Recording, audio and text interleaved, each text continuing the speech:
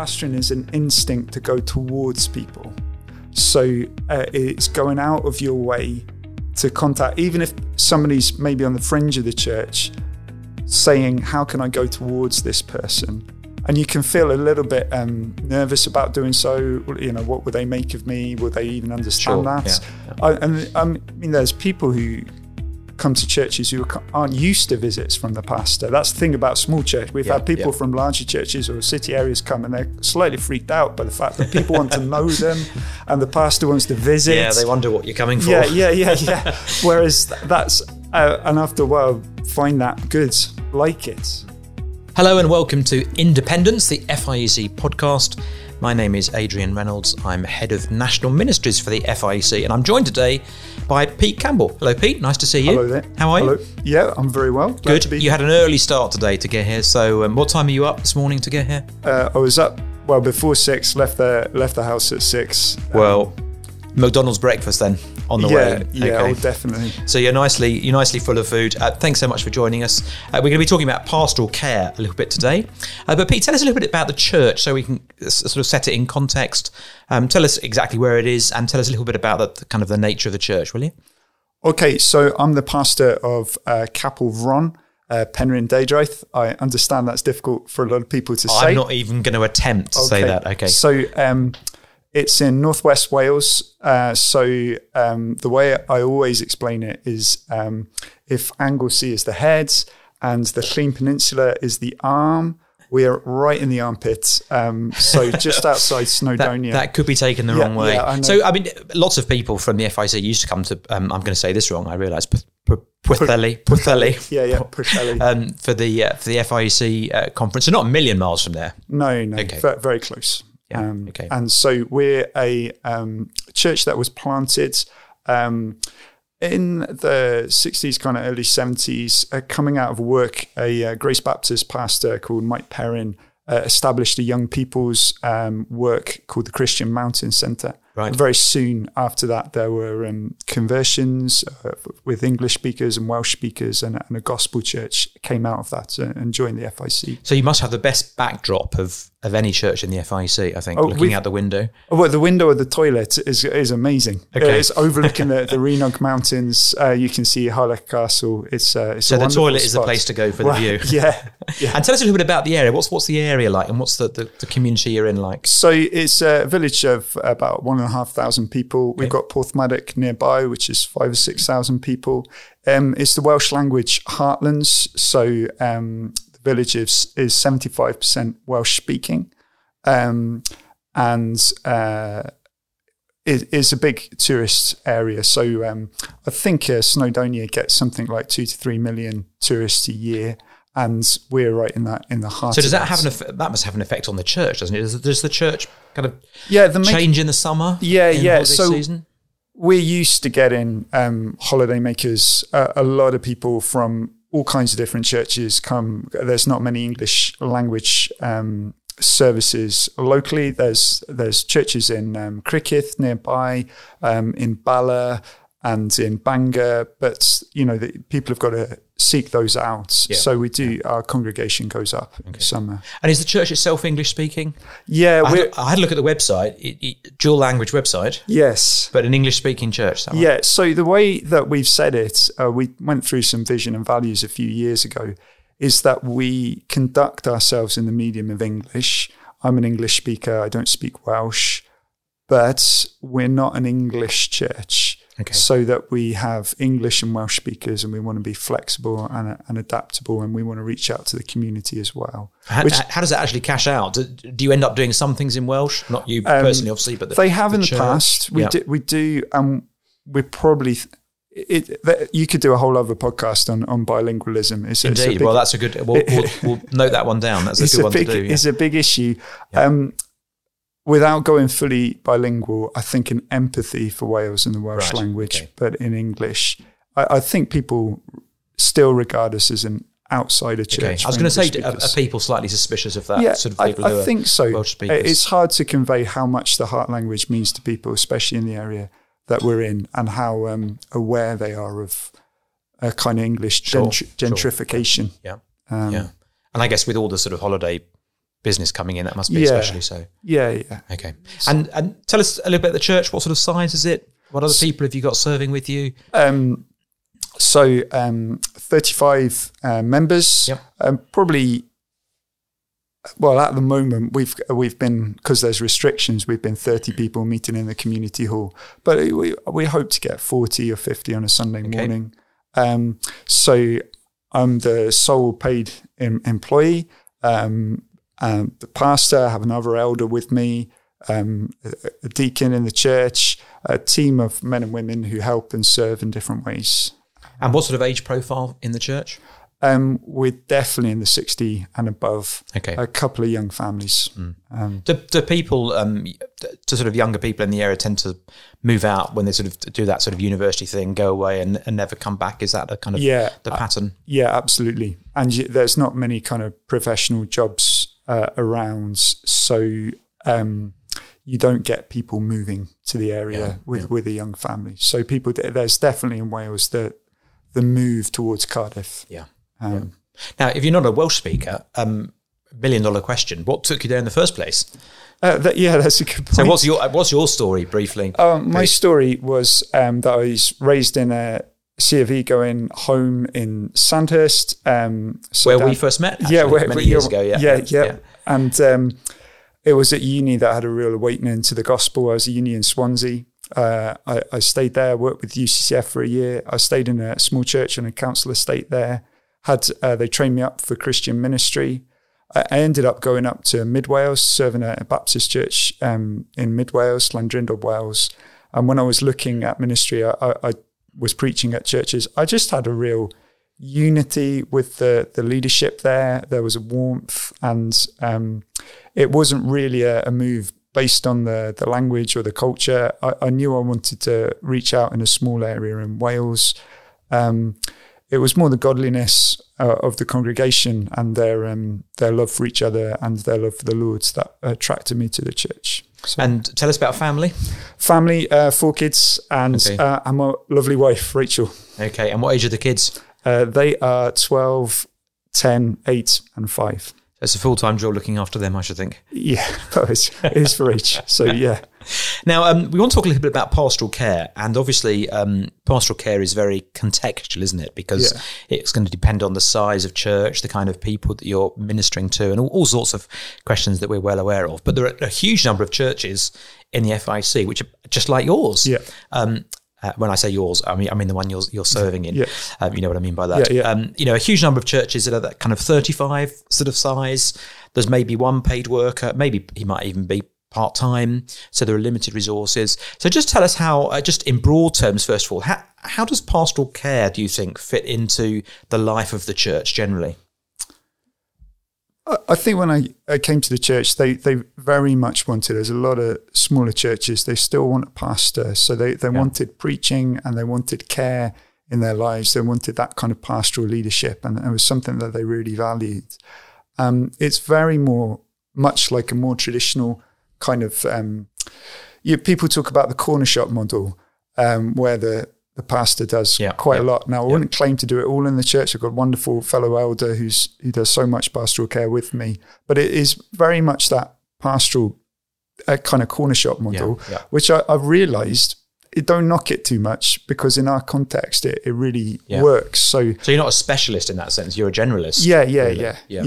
So so being among the people, visiting, being in the village, being involved in people's lives, it is really, really key. It is kind of what people want and expect, and it also opens up opportunities. Now, you were telling me earlier, just as we were chatting upstairs, that you had a sort of almost a bit of an epiphany, sort of moving from this transition of thinking you want to be a preacher to wanting to be a pastor. What's the connection, do you think, with good local church preaching and good pastoral care? Are they two separate things, or are they more connected than that? Well, they're really connected.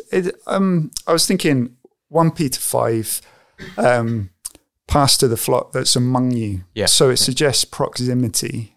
And so it's not just a, demolishing people with wandering wonderful, staggering sermons and they're changed. There's got to be a relational proximity and amongness of being with people. And small church ministry is wonderful, but it's very challenging, but it gives that proximity that I can have a relationship with most people in the church and they can see that word that you're preaching worked out in your life. So, yeah, I think very much when I felt a call to ministry, I was very focused on the preaching and I wanted to communicate well and clearly. Yeah, and it's a very tangible thing, isn't it, to put your efforts behind? Yeah. And you're very much thinking about how you break down a text and stuff.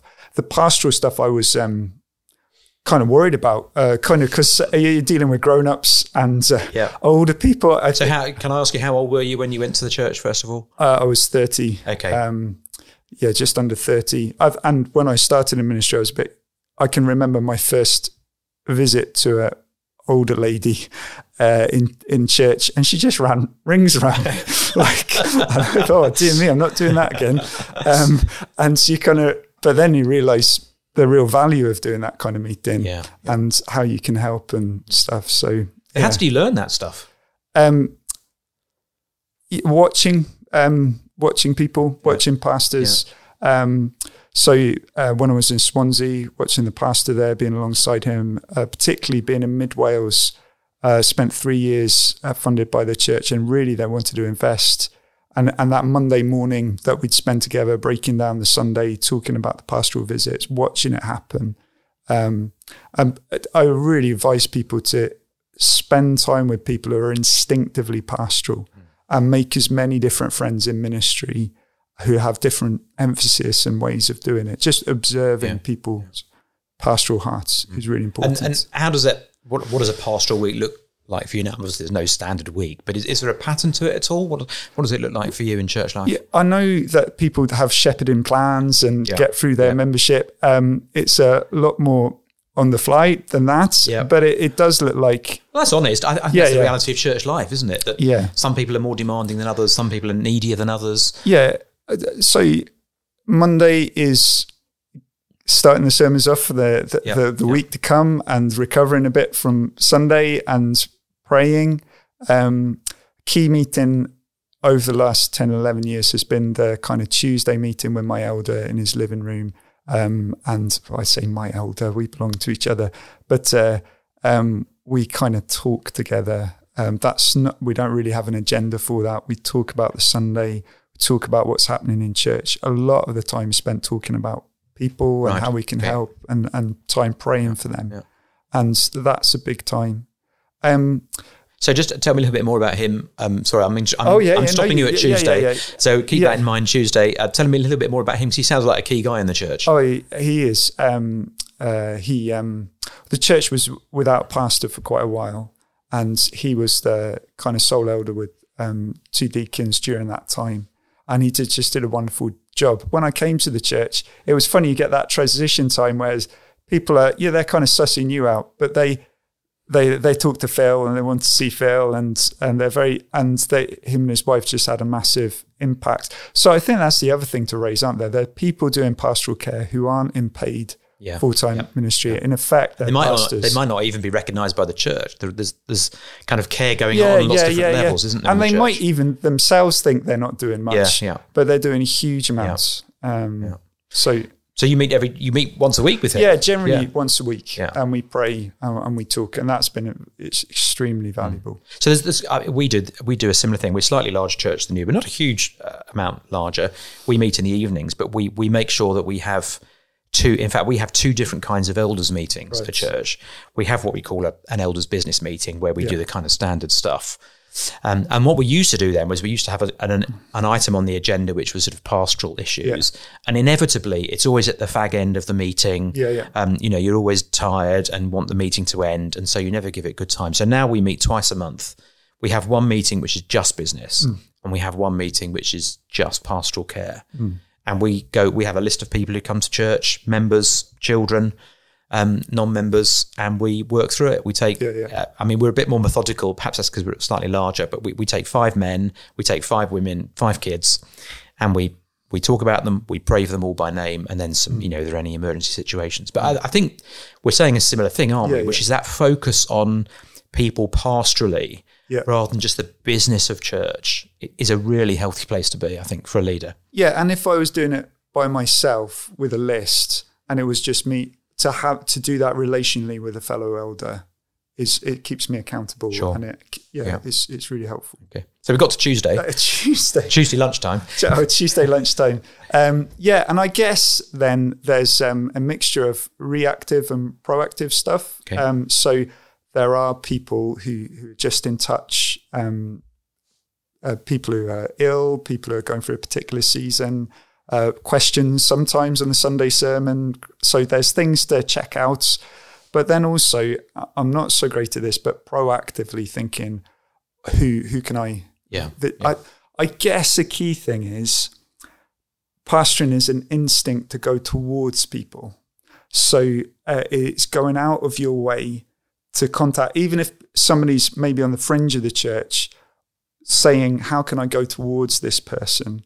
And you can feel a little bit nervous about doing so. What will they make of me? Will they even understand that? Yeah. I mean, there's people who come to churches who aren't used to visits from the pastor. That's the thing about small church. We've had people from larger churches or city areas come and they're slightly freaked out by the fact that people want to know them and the pastor wants to visit. Yeah, they wonder what you're coming for. Yeah. Whereas that's, and after a while, find that good, like it.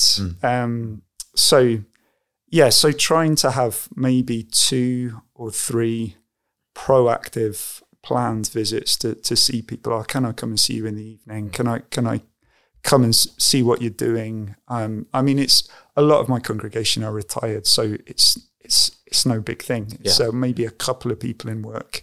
Try and combine those kind of things. There's an awful lot of giving out there, Pete. You're meeting with different people. Yeah.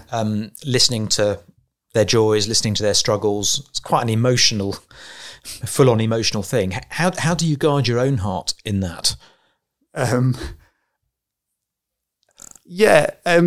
That's something I've learnt to do.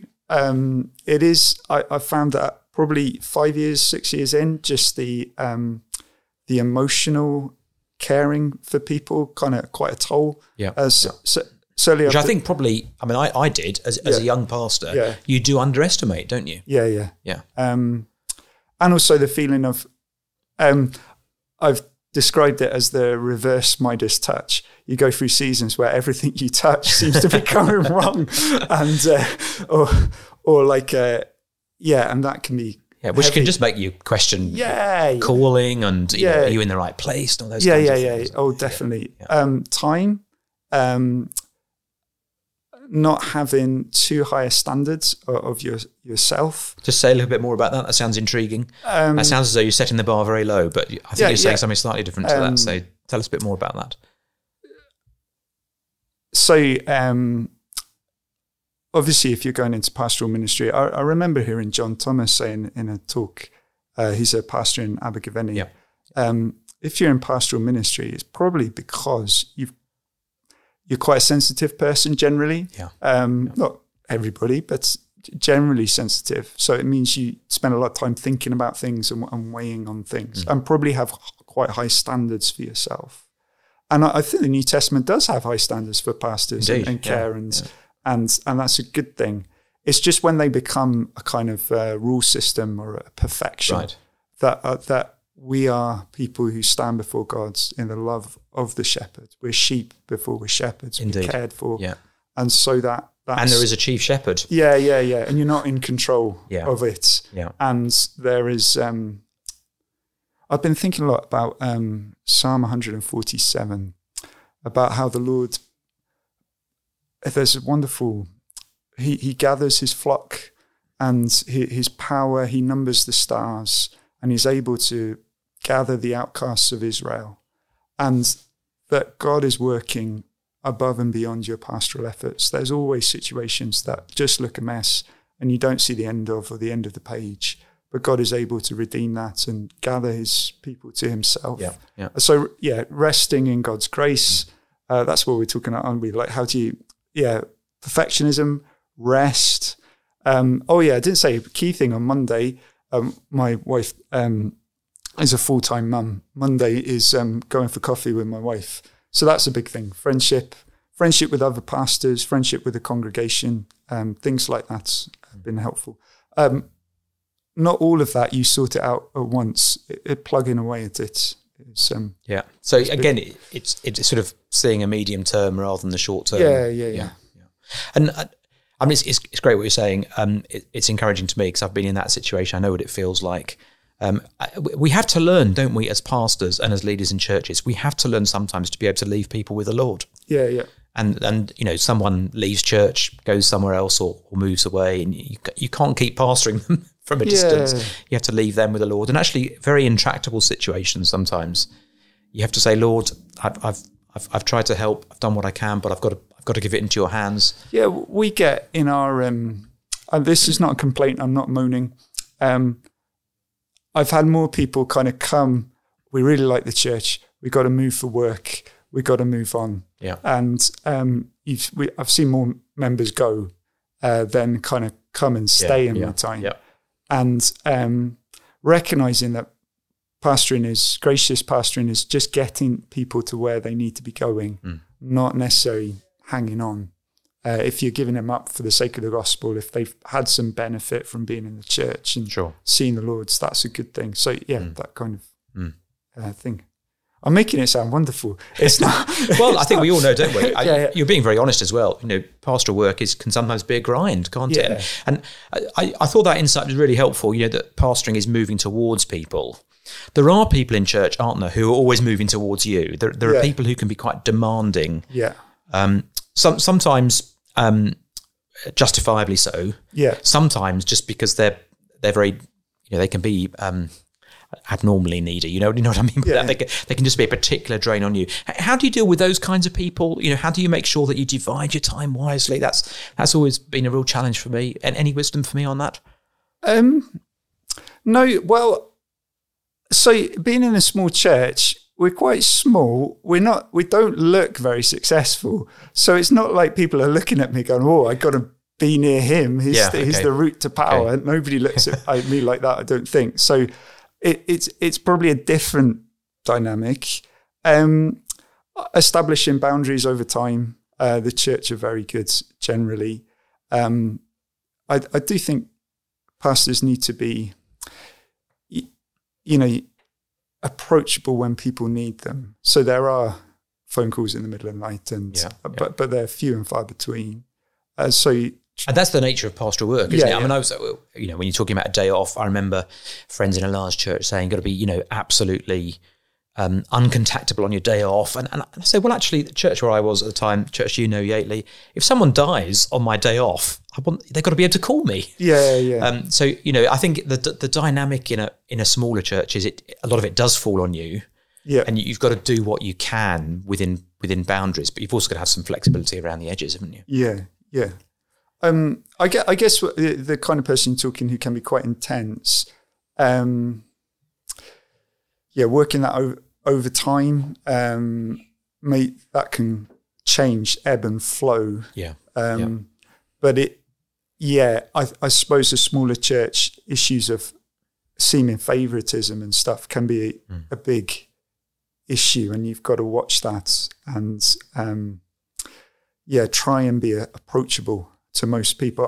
I want to link with everybody in the congregation, some kind of link, some kind of open door with everybody. Do you think sometimes, and I don't know if this is true or not where you are, that people feel it needs to be the pastor who's doing the pastoral care? Do you feel under some of that pressure, or do you feel actually there's a good spirit of looking out for one another? Because I've certainly served in a place where people felt, unless the pastor came, that there was no care going on. I think there is still that view. So I do think like a full-time pastor among the elders, that first among equals view, I do think it's important. I am cautious about the elevation of the pastor. Sure. It's got to be him. Yeah.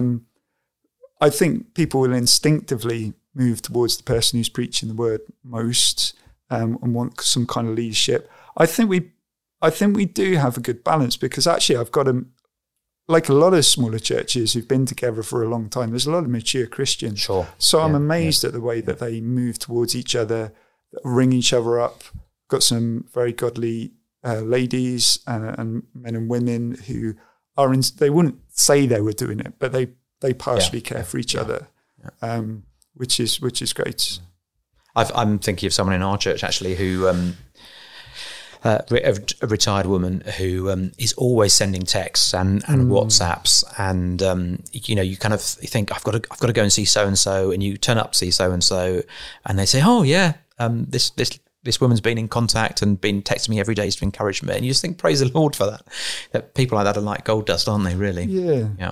I get really encouraged when somebody's got a question about something. So I had coffee with someone 4 or 5 weeks ago who just said, look, I'm really troubled about questions my friends are asking me about the gospel. Can you help me? And so we met and talked about the personal evangelism, which is not something that happens where people ask those questions. It was just a thrill. Yeah. So that the added impromptu moments are wonderful. Yeah, they are, aren't they? Yeah. Now, Pete, you've just started serving on the Trust Board. Yes. Which is a great help to us. So if people don't know who are listening or watching, the FIEC is obviously an association of churches. That's where the kind of the authority lies in the local churches. And the way that's worked out in the FIEC is we have Trust Board, which is made up of 12 church leaders who are voted for by the churches. And you've just taken that on. So thank you very much. You're here for the Trust Board meeting. So thanks for serving, not just us here, FIEC staff, but actually the whole of the network of churches. We're really grateful for that. We'd love to pray for the church. Just tell us again how we pronounce it. I'm not even going to embarrass myself by trying to do it. I know the capital bit is the easy bit. Penrhyn Daidraith. Okay. So it's the village that Bertrand Russell, the philosopher and atheist, lived in, and he died in. Right. Okay. So is he buried there? He's got a house there that I often. Oh well, obviously he's not there at the moment, but be empty, wouldn't it? He might be buried there. Yeah, he's got a house that where he died that I walk past quite a bit. So yeah, and for the church, we would love to be praying. Give us 2 or 3 things that we could pray for the church. So basically, same as everybody, rebuilding back after COVID. Sure. We're meeting in a community centre now. We'd love to be gathering more people. We're quite encouraged that there are 2 or 3, our fringe has grown, 2 or 3, and a few, one person in particular who's interested in Christian things. So to us, that was really encouragement. Yeah. We took on board actually something that we heard John Stevens say at the leaders thing in Cardiff. We were saying to rural pastors, just pray for one conversion. That's right. Yeah. And we've kind of taken that on. I've been holding that. Look, let's pray. Let's not pray nebulously for conversions. Let's say, look, Lord, could you give us one? Like in the next 2 or 3 years, we'd like to see one person and soundly converted, brought into the fellowship. And people have got behind that. And it's interesting, since we've been praying that, it's not mystical. We've had contacts with 2 or 3 people. Great. So pray for our meetings in the community centre, rebuilding the church. We'd love to do something evangelistically with Passion for Life coming up in Easter of it. I need to organise that and think about what we're going to do. And the other big prayer is we've got an old building that's a wonderful chapel building, but it is not accessible. And we need to think about what to do with that. So building issues, location issues. Which can loom very large, can't they? Yeah, of course they can. They mean a lot as well to members who've invested a lot in the church and stuff. So they're big. Well, we'll be happily praying for those things. Thank you. Pete, thanks so much for joining us. It's been a joy just to catch up and to chat. And bless you in your ministry and at home and at church. And indeed, with the Trust Board today, thank you very much for that. Every blessing. Thank you. Thank you for joining us. And thank you for joining us on Independence, which is the FIEC podcast. You can subscribe through all the normal channels, and we look forward to meeting you again soon. Thanks.